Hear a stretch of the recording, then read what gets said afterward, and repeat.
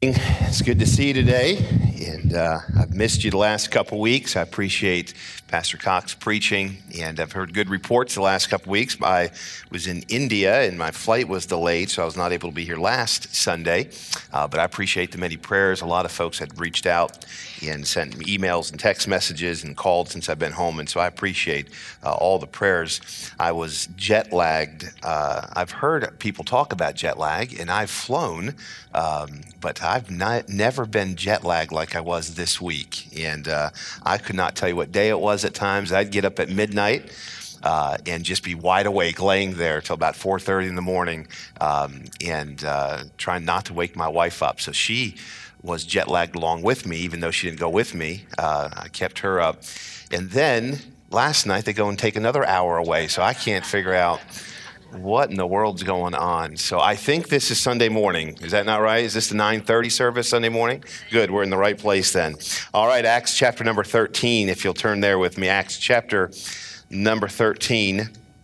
And we're going to be in multiple scriptures today. And if you are not able to find all of these scriptures, that's all right. Well, I'll get there and I'll read the scriptures. If you're taking notes and you just want to write the reference down and go back and study it maybe some other time, that's fine. If you want to try to find these scriptures, that's wonderful as well to do that. But I want to look at Acts chapter 13 and verse number, let's go to verse number 50. We're studying through the book of Acts on Sunday mornings, and we're coming into now right in the heart of Paul and Barnabas' missionary journeys. We've seen the church there in Jerusalem really just explode, and people are being saved, and the gospel is going forth to all the world. And in Antioch, the gospel reaches Antioch and in other places in Asia Minor, and now the gospel is going to go to Europe, and Paul and Barnabas now are commissioned from the church, and they are on their first missionary journey, and they are finding some resistance. In verse number 50 of Acts chapter 13, the Bible says, "But the Jews stirred up devout and honorable women and the chief men of the city and raised persecution against Paul and Barnabas and expelled them out of their coast. And look at their response, but they shook off the dust of their feet against them and came unto Iconium.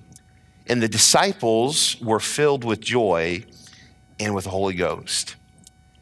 As I come to the end of this chapter, there's something there that just, it amazes me and it causes me to just wonder, how could Paul and Barnabas and these disciples go through such persecution, such rejection? How many of you like when someone tells you no? None of us. How many of you like if someone doesn't like you? You know, if you just sense there's tension between someone else, it bothers us as human beings. We want people to like us. We want people to hear our message. And here's Paul and Barnabas. They're teaching and they're preaching the gospel of Jesus Christ. You know what they find? Some hear, some receive Christ, but there's a big persecution or stirring against them. So much to the place that they have to leave where they're at for fear of death or for fear of imprisonment. And the Bible says they shook off the dust of their feet against them, or gives you the impression there that they just said, we're moving on. You're not going to stop what God has put in our heart to do. But not with a bad attitude. And be careful of people that become contentious or get a bad attitude. Be careful of that. Be careful of Christians when they get negative and critical. I'm just serving Jesus, praise God. You know, the rest of the world can. No, be careful of that. Because I find in verse number 52, and the disciples were filled with joy. How many of you want to be filled with joy? I know I do. I want to live for Christ in this world, even in difficult seasons, and have joy. Let's move on in verse number 1 of chapter 14. And it came to pass in Iconium that they went both together into the synagogues of the Jews and so spake. that a great multitude, both of the Jews and also the Greeks, believed. So there's great multitude of people here from Jews and Greeks that have believed. And when we see that word believed, that means they believed what they were preaching. What was Paul and Barnabas preaching? They were preaching the gospel of Jesus Christ, the death, the burial, and the resurrection of Jesus Christ. That was the message that Paul and Barnabas was taking to this world. They were taking to the Jews. They were telling the Jews that no longer are we under the law. Religion can't save you. The law can't save you. Jesus came and fulfilled the law. No longer are sacrifices needed to be made. Jesus Christ is the sacrifice. He made the atonement for our sins. And so he preached that Jesus Christ is the Messiah. To the Greeks, there's no longer religion that can save you. There's no other God that can save you. You know, they were worshiping other gods. They were worshiping just all kinds of things. And so Paul and Barnabas is saying to them, there's no other God. There's no other name under heaven whereby you must be saved. That name is Jesus Christ. And the Bible says that many believed. But the unbelieving Jews, in verse number 2, stirred up the Gentiles and made their minds evil affected against the brethren. What happens? Persecution again. How much persecution, how much can one person take or one group of people take before they just say, you know what, forget it. If you don't want to hear this message, it's on you. What motivates the believer to continue? Long time before, in verse number 3, long time therefore abode they, speaking boldly in the Lord, which gave testimony to the word of his grace, and granted signs and wonders to be done by their hands. But the multitude of the city was divided, and part held with the Jews, and part with the apostles.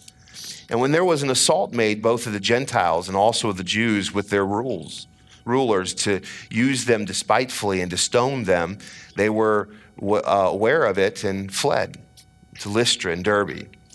And look with me in verse number 7. And there they preached the gospel. No matter what was happening to Paul and Barnabas on these journeys, these missionary journeys, they continued to preach the gospel. They continued to stick with what God has called them to do. Now, I want you to think about this, and I know for me this thought is fresh on my mind. Just a couple weeks ago, I left the Detroit airport and flew into JFK, and then from there took a long flight over the Atlantic Ocean and over Africa, and landed about 15 hours or so later in Mumbai, India. Totally different world. I mean, I got off the airplane and the smell of curry could just hit you. I guess it was curry, I don't know. But there was something. It just kind of got stuck. It was just up until a couple days ago, I finally got it out of my nose hairs, whatever that was. I knew as soon as we began to get into vehicles and then we had to take another flight that was about 2 hours into South India. I knew I was not in America anymore. And I won't even begin to tell you all of the things that I saw. Some of it was interesting. Some of it I wouldn't even describe. But there was something that was very interesting everywhere I went in India. There were Hindu temples set up everywhere. Matter of fact, they worship, I didn't even know this, they worship Donald Trump over there. There was a statue of him, and they wouldn't go and they would go pray to our president over there. And he followed me. I went and he followed me over there. I can't get away from that guy. They'll worship anything. Over 300 million gods they worship. I had never spoken to a Hindu believer before, and I first time in India. And so I did get a letter from the government that wanted to know was I going to be evangelizing or promoting Christianity there, and the prime minister there won his reelection, and one of the platforms that he was running on was to try to eliminate the Muslims and Christianity from India. India, 1.38 billion people. If you took and added about 50 million people to our population and then another billion people, that's how many people are in India. I mean, it's just people everywhere. And so I got on an airplane from Mumbai to the city south where we were going to, and sat next to a man, and he was on that middle seat, and we just began to talk, and I asked him, the nation is 80% Hindu, 17% Muslim, and 3% Christianity and anything else. And so I sat next to him, and I just struck up a conversation with him. I knew he had a 2-hour flight, and so I said to him, ask him his name, and introduced myself, and got into. I said, "So are you Hindu?" And he says, "Yes." And so we then just began to talk. And I said, "Tell me about what you believe." And I just simply listened to him for about 45 minutes to an hour, the first half of that flight, as he began to tell me about what he believed. His religion, and not eating certain things, and believing. And he said in his home, he has, like most Indians would, there's a room where they place their gods. And he began to name. I said, "Well, what gods do you pray to?" And he began to name all of these gods that he prays to. This one for wealth, and this one for prosperity, and this one to watch his home, and this one for this. And I mean, just, they've got a God for everything. And I said to him this, after he was finished, I said, "Man, I'd like to tell you about my God. I only have one." And I said, "I can go to him for anything." And we talked about Jesus Christ and the atonement he made for our sin, and that Jesus said that I am the way, the truth, and life, and no man cometh unto the Father but by me. He was telling me about if you live your life and you're not good, you could come back as a dog or a snake, or if you do really, really good, you can come back as something else. But the whole purpose is that you try to live a life, and wherever you come back, that you eventually will become a God if you do really good. And I said to him, "You know what, I'm promised that there's going to be a resurrection of those that believe in Jesus Christ, and we're all going to be given new bodies, and we're going to rule and reign with Jesus Christ." And I just started telling him what the Bible tells us about end times, and he sat there and just listened. He said this, he said, "I've never talked to a Christian about Jesus before." He knew about Jesus. Matter of fact, what they'll do is they'll take Jesus, and they'll make Jesus one of their gods, because they don't want to offend any God. We were in the market, and we saw, all of these stores, from the airports to the marketplace, everywhere you go, there are places that you can buy gods. And right there's a picture of Jesus or a picture of Mary, or they don't want to offend anybody, but what they don't believe that there's just one true God, one God and only one God. They don't believe in the deity of Jesus Christ. And so I shared just the gospel as we sat there with this man. And as I left, I was wondering, as we were leaving the airplane, I thought to myself, I wonder if this guy works for the government. Am I going to be in trouble for witnessing? Because as I was leaving the airplane, he's following me. So I tried to shake him a little bit. I said, I'm gonna go this way, and he went that way. And I said, well, I'll just go over this way. I said, he won't follow me into the restroom. Guess what? He followed me right into the restroom. I thought, I am in trouble. I'm going to jail.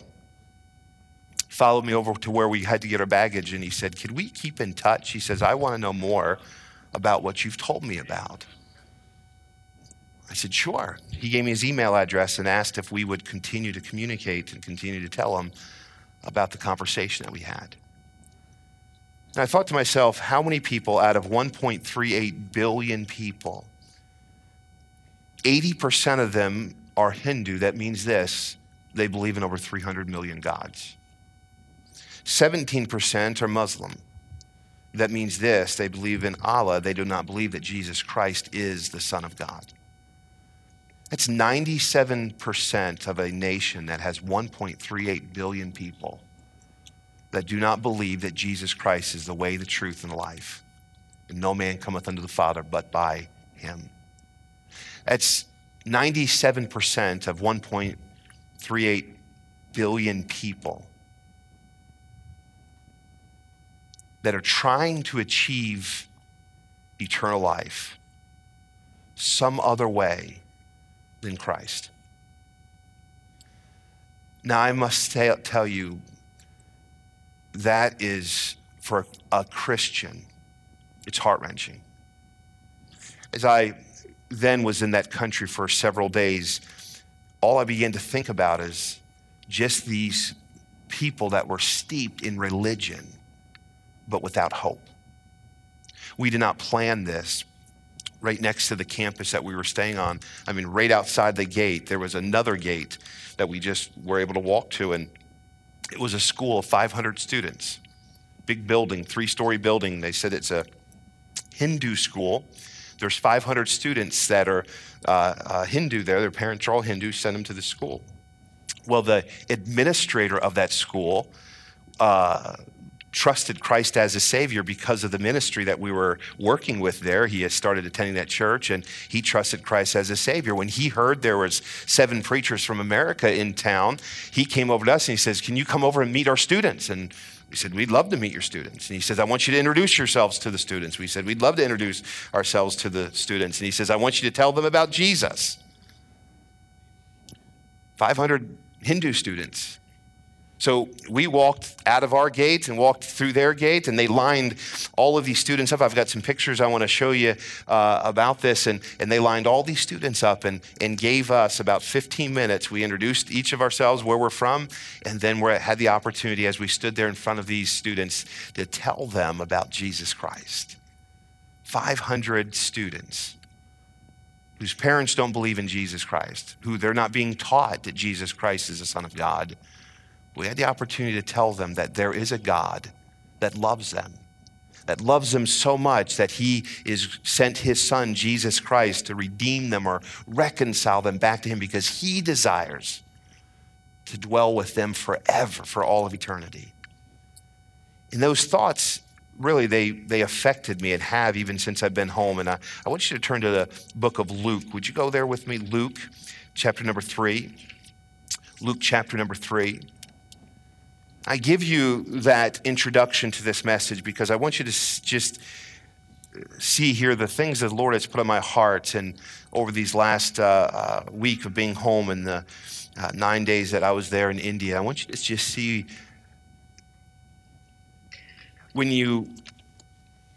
I wish I could take our entire church to the mission field. Now, I want you to know this, church, when I go to the mission field, I'm not going to elaborate places. We're not going, and when we take missions trips, we're not going to take missions trips so that we can see the most beautiful parts of countries. When we go, we're going into the places where people need to hear the gospel of Jesus Christ. I didn't get to see the Taj Mahal or any beautiful places like that. Our accommodations were not close to that.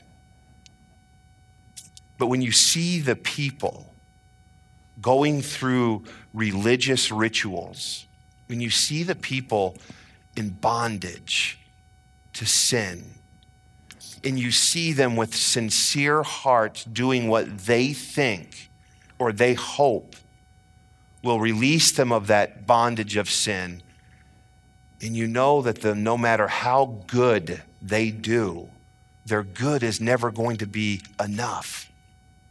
No matter how religious they are, their religion is never going to get them to heaven.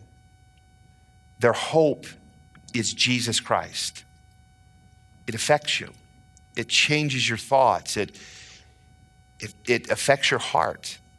I want you to see in Luke chapter number 3, the Gospel of Luke, in verse number 2, we're speaking of a man by the name of John, the son of Zacharias.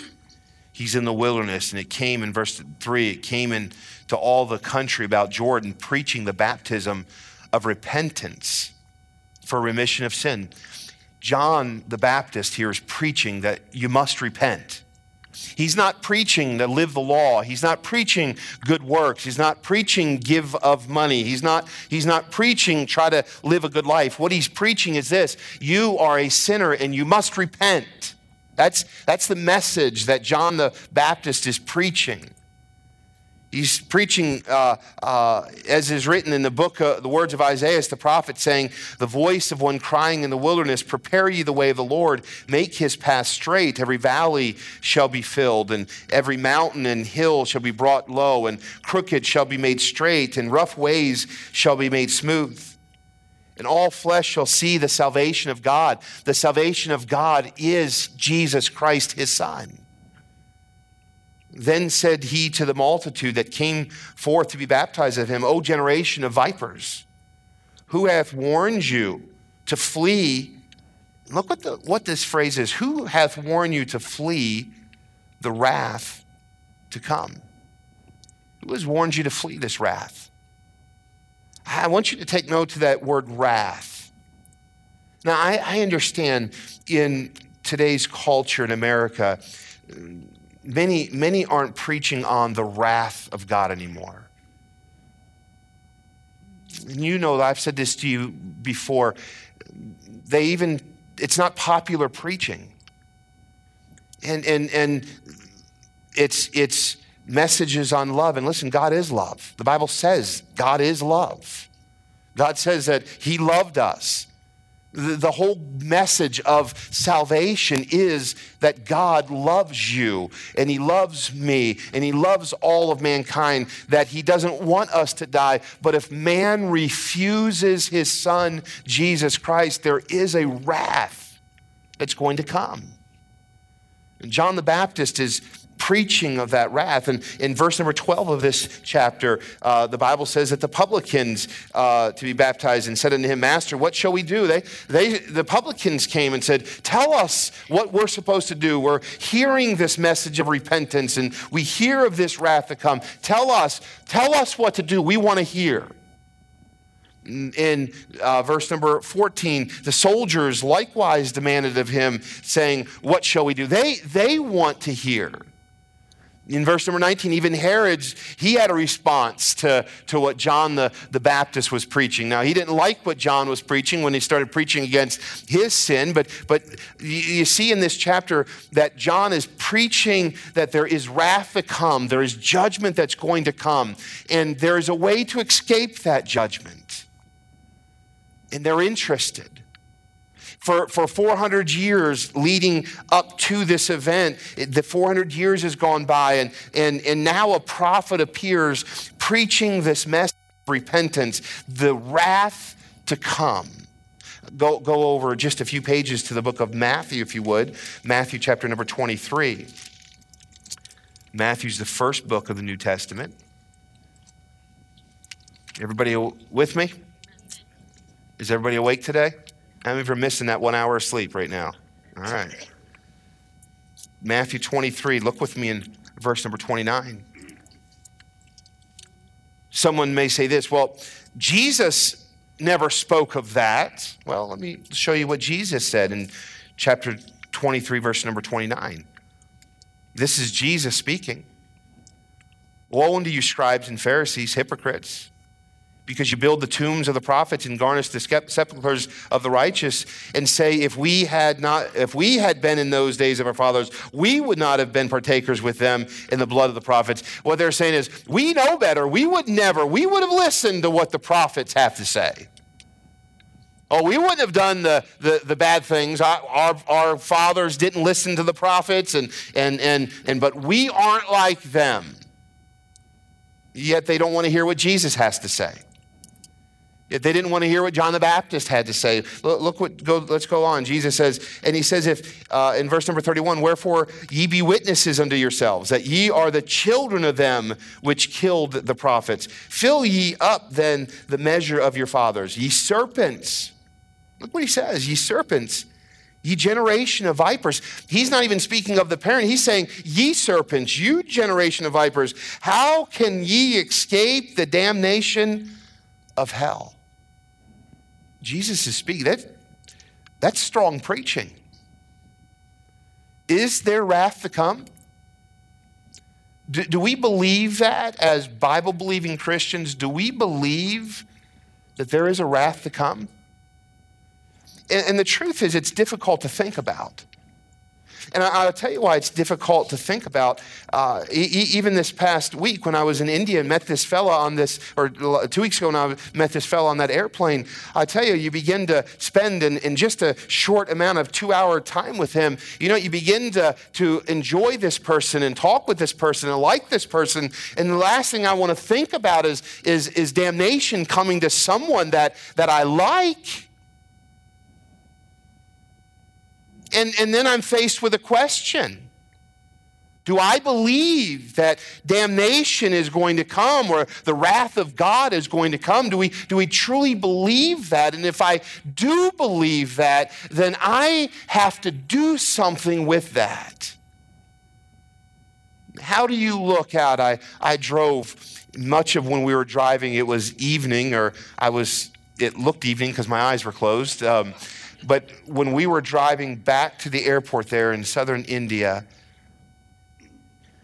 we left our place about 5 o'clock to head to the airport, and it was about a 45-minute drive, and people everywhere. I mean, wall-to-wall people. Who's ever been to India? Anybody ever been to India? And they drive with their horn. Honk, honk, honk. Matter of fact, I was in the front seat, and they drive on the wrong side of the road. And so I'm on the right side of the vehicle where the steering wheel should be, and they drive on both sides of the road, and sidewalk even. And they just honked their whole way through. Honk, honk, honk. And this truck was coming, and he wasn't honking, so I reached over and I honked for him. I said, "Get the horn, let them know we're coming." And I'm doing this, and I got no brakes and no steering wheel, but I'm doing all the motions as whoa. And I mean, it was craziness. People everywhere. I mean, everywhere. I can't count how many temples, Hindu temples. I couldn't even begin to count in that 45-minute drive how many Hindu temples I saw. And it's just in my mind, it's kind of seared in my mind, these just thousands and thousands and thousands of people that I saw in a short amount of time. If they don't trust Christ as their Savior, there's a wrath that's going to come on this earth. There's a wrath. And so what keeps the disciples, what keeps Paul and Barnabas motivated? What keeps them motivated when they go to one city in Acts chapter 13 and they reject them? What keeps them motivated? Why would they go to another city only to potentially face rejection there? What keeps a Christian motivated when their family doesn't want to listen to the story, or coworkers don't want to listen to the story, or neighbors don't want to listen to the story of Jesus Christ? What keeps a Christian motivated? What keeps you motivated and I'm motivated? And I'll tell you what ought to keep us motivated, the fact that there's a wrath to come. And the Bible says this. When someone rejects the Messiah, when someone rejects the gospel message of Jesus Christ, all that is left for them is the wrath that's going to come.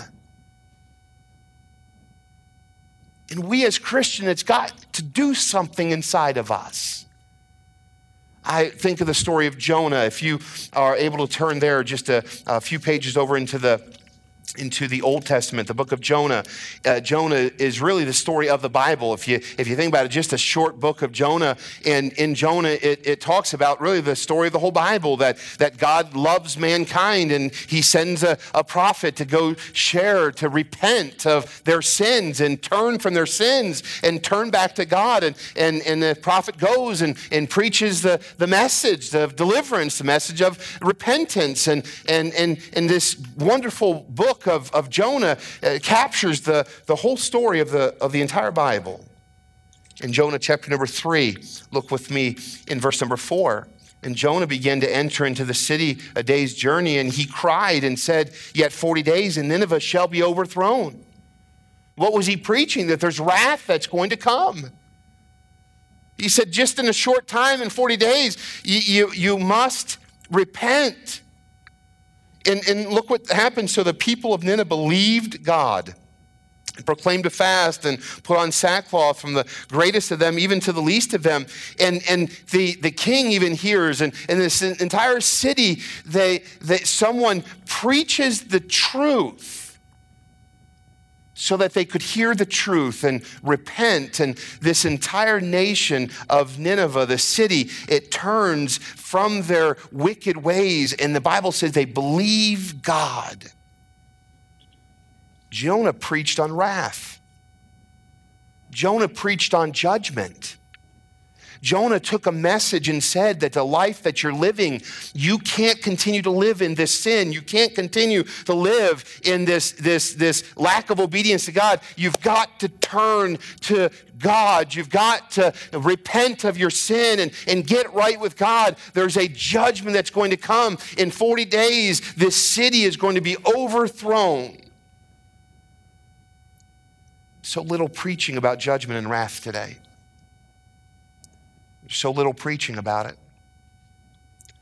But church, do we believe that there's wrath to come? Go with me to 2 Peter. Would you go there? I know I'm all over, and normally I don't like to be all over like this in a Sunday morning service, but my heart is just burdened in this message. 2 Peter, this is Peter, the Apostle Peter, writes this. He says in verse number 6 of 2 Peter chapter number 3, he says, whereby the world that then was, being overflowed with water, perished. He talks about a world that was, and that was before the flood, and the world was punished. Why was the world punished? And I wish I could go into an even deeper study with you, but if we were to go back and look at the world at the time of Noah, we found that the world was just in total destruction. The world was in total sin, and the Bible even says that repented God that he even made man, and a judgment was going to come, and Noah for all of those years was building the ark. And what was he doing? He was preaching the message of repentance. Repent and get on this ark and let God save you. It's the message of the Bible. There's only one way, and there was only one door onto that ark, and no other way to salvation through that one door. And Jesus is that door. He is the way, the truth, and the life. There's only one way to salvation, or one way to not be able to endure that wrath that the Bible speaks of, and that's only through Jesus Christ. It's only through him. And Peter says there was this world that was. Then verse number 7, he says, but the heavens and the earth which are now, there's a world that's now by the same word are kept in store. And it's only by God. Why don't we see God's wrath upon us now? It's only because of God's grace. It's only because the Bible says that he's long-suffering, not willing that any should perish, but all should come to repentance. God desires for mankind to repent and turn to him. That's his hope, and that's his goal. That's his desire. You say, how could a loving God pour his wrath out upon a world? Or how could a loving God send someone to hell for eternity? And I say to you, you're looking at it so wrong. Instead of looking at how could a loving God do that, look at a loving God says you don't have to go there. It's not God that does it. It's your sin that will separate you from God for all of eternity. But God, not willing that any should perish, but all come to repentance. God loved the world so much that he gave his son, Jesus Christ, to die for our sins. God loved the world so much that Jesus came and became the atonement for our sin. And there's only one awful destiny. Look with me. Let's keep reading. The Bible says, by the same word are kept in store. Look what Peter says, reserved unto the fire against the day of judgment and perdition of ungodly men. He said, there's a world that was, and God already judged it. There's a world now, and the only reason why he's not judging it is because his word's keeping it. But there's coming a day, there's coming a judgment, a fire against the day of judgment and perdition of ungodly men. He says, but there is coming a day, there's coming a judgment. The wrath of God will be poured out on an unbelieving world.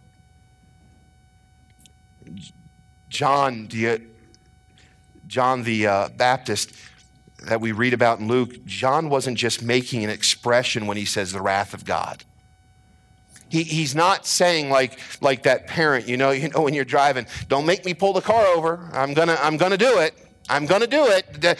Don't make me pull the car over. Sooner or later, kids like, we know you're not gonna pull the car over.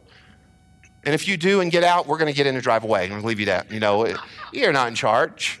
That's not what John, he's not making this expression. This isn't a scare tactic that he's trying to get them to well, maybe they'll follow me. And so I'm going to make the story worse than what reality is. That's not what John is doing.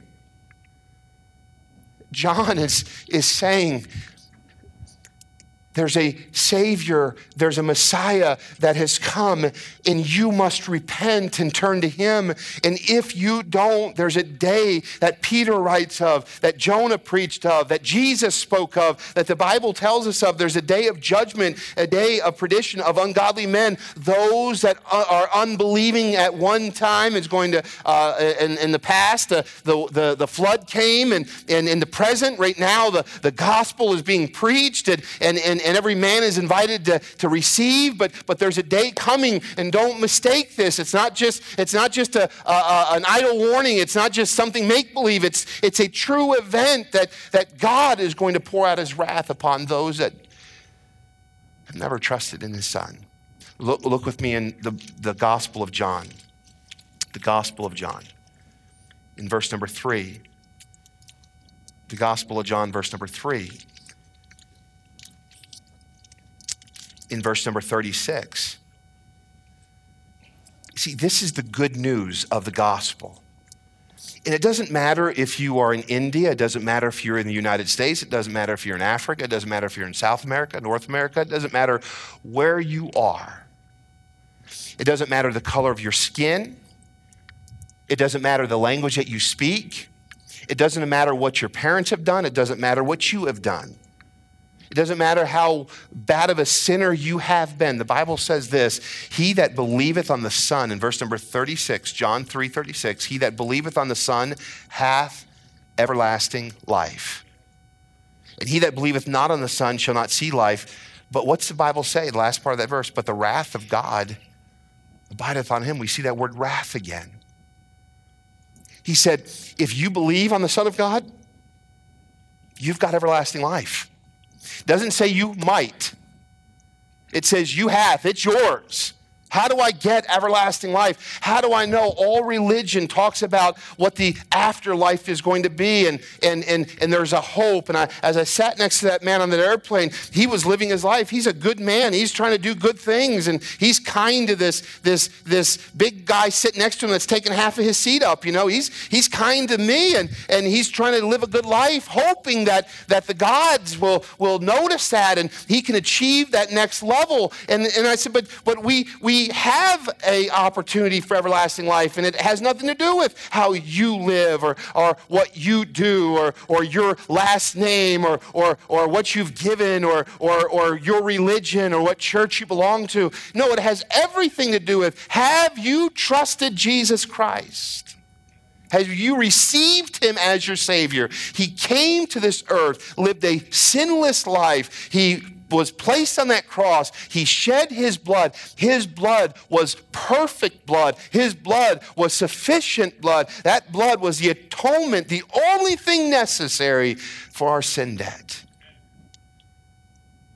Have you trusted Jesus Christ? Have you believed on Jesus Christ? Look with me in Revelation. Go all the way to the last book of the Bible, the book of Revelation. In chapter 6, Revelation chapter 6. Look with me in verse number 12. This is John, not John the Baptist, but John the Apostle. He is looking, the book of Revelation is about the future. God allows John to see into the future. And the book of Revelation tells us the future of events of mankind. And he speaks of this sixth seal being opened in verse number 12. And I beheld when he had opened the sixth seal, and lo, there was a great earthquake. The sun became black, as sackcloth of hair, and the moon became as blood. And the stars of heaven fell unto the earth, even as a fig tree casteth her untimely figs when she is shaken of a mighty wind. And the heaven departed as a scroll when it rolled together, and every mountain and island were moved out of their places. Think about this judgment, this torment. Every mountain, every island, land masses are moved because of this earthquake. The sun became black, and this great earthquake takes place. So much so that the kings of the earth and the great men in verse number 15, and the rich men and the chief captains and the mighty men and every bondman and every free man, you know what he just said? Everybody. He could have just said every man. You know what he said? If you're rich, the kings, the rich men, they can't escape from this. They're not getting away. Your money, your fame, your power, it doesn't matter who you are. It doesn't matter your prestige. The wisest, the most powerful people on the earth can't escape this wrath. The bondman or the one that's a slave, he's not going to escape this. They hid themselves in the dens and the rocks and the mountains, and said to the mountains and the rocks, fall on us and hide us from the face of him that sitteth on the throne and from the wrath of the Lamb. This judgment. We read of this judgment that's coming. John the Baptist spoke of this judgment. Jesus spoke of this judgment. Peter spoke of this judgment. And then what is that judgment? It's not just a something that's an imaginary thing. It's not just something, well, religion preaches to try to scare you into something. No. That's not true at all. It's reality. It is a fact. John sees into the future. That's the book of Revelation. He says this great judgment, this wrath of the Lamb, this is going to be so great. There are earthquakes going to take place, and it doesn't matter who you are. You can't escape this. In church, this is what I want us to think this morning. And I want you to understand this morning, we're moments away from these things unfolding. We're moments away. I was flying back over the Atlantic. We're flying from Paris to Detroit, and I sat in my seat, and I couldn't tell you, my body didn't know what time it was. I couldn't tell you what day it was. But I could tell you that I just continued to see the faces of these people.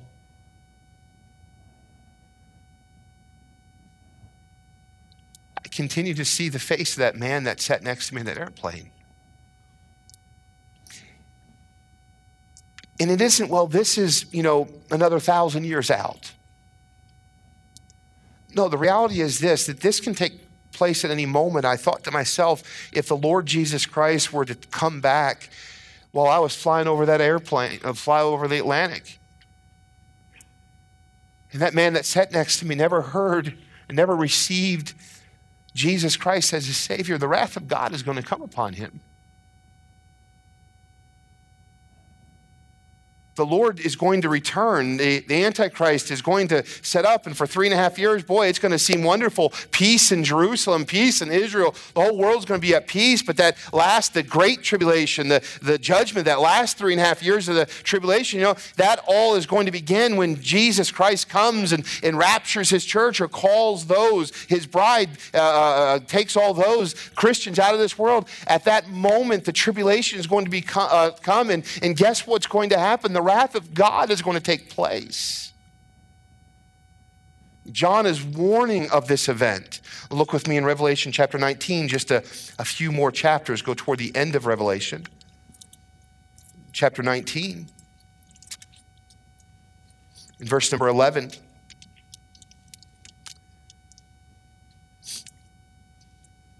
And I saw a heaven opened, and behold, a white horse, and he that sat upon him was called Faithful and True, speaking of Jesus. And in righteousness he doth judge and make war. His eyes were as a flame of fire, and on his head were many crowns, and he had a name written that no man knew but he himself. And he was clothed with a vesture dipped in blood, and his name was called the Word of God. And the armies which were in heaven followed him upon white horses, clothed in fine linen, white and clean. And out of his mouth goeth a sharp sword, that when it should smite the nations, and he shall rule them with a rod of iron. And he treadeth the winepresses of the fierceness and wrath of Almighty God. Look with me in 2 Thessalonians, and that's the last place I believe I'll have you turn today. 2 Thessalonians, if you would please, just back into the New Testament. 2 Thessalonians chapter 1. Paul is writing to this church. John the Baptist warned of the wrath to come. Jesus warned of the damnation of hell. Peter warned that there's going to be a day. There's a day that was, there's a day that is, there's a day that's going to come. John saw into the future. He said, this is the wrath of God. He said, this is the wrath that's going to come. Paul is writing to this church, Thessalonica, and he writes this. He says, which is manifest token of the righteousness judgment of God, that ye might be counted worthy of the kingdom of God, for which ye also suffer. Seeing it is a righteous thing, which God to recompense tribulation to them that trouble you. And to you who are troubled, rest with us when the Lord Jesus shall be revealed from heaven with his mighty angels, in flaming fire, taking vengeance on them that know not God, and that obey not the gospel of our Lord Jesus Christ. Who shall be punished with everlasting destruction from the presence of the Lord and from the glory of his power? Who shall be punished with everlasting destruction from the presence of the Lord and the glory of his power? You know what Paul's saying? There's a wrath to come. In church, if you and I know and believe this, if I were to ask you right now, I won't ask you to raise your hand, but how many of you believe the Bible is true? I would assume that probably majority, if not everyone in this room, would say, I believe the Bible's true. John the Baptist spoke of the wrath to come. Jesus spoke of the wrath to come. John spoke of the wrath to come. The apostle Peter spoke of the wrath to come. Paul spoke of the wrath to come. If you and I know and believe that the wrath of God is going to come, there's got to be something wrong with us if we don't do everything that we can to tell people of the hope of the gospel of Jesus Christ. How in the world, as I'm reading through Acts chapter 13 and 14, how in the world does Paul and Barnabas keep going? Because they believe there's a wrath to come. No. It wasn't them working their way to get out of that wrath. They've already been saved. They've trusted Jesus Christ. They cared about the generation that was alive in their generation. They believed that there was a wrath to come. They believed that God's judgment was going to be poured out upon all of those mankind that was living in their sin, all of the mankind that have not repented of their sin, all mankind that was trying to take care of their sin debt some other way. Listen to me, you don't have to take care of your sin debt. You can't take care of your sin debt any other way. God, he supplied the way. He is the way. He is the truth. And his name is Jesus Christ. He is the only way. And I can stand here today and say, I believe that Jesus Christ is the way. I have trusted Jesus Christ as my Savior. I have repented of my sins. I have turned to Christ. I have accepted that free gift of salvation. I know for sure that my eternity is sealed because I believe the Word of God. I know that I'm not going to face the judgment and the wrath of God because I have been born again. And that's wonderful. And I can say that, and I'm sure many in this room would agree the same thing. And that's wonderful, church. Praise God for that. But there are people that can't say that. They say this in India, and just by, I think it was 2032, they believe that their population is going to surpass the population of China.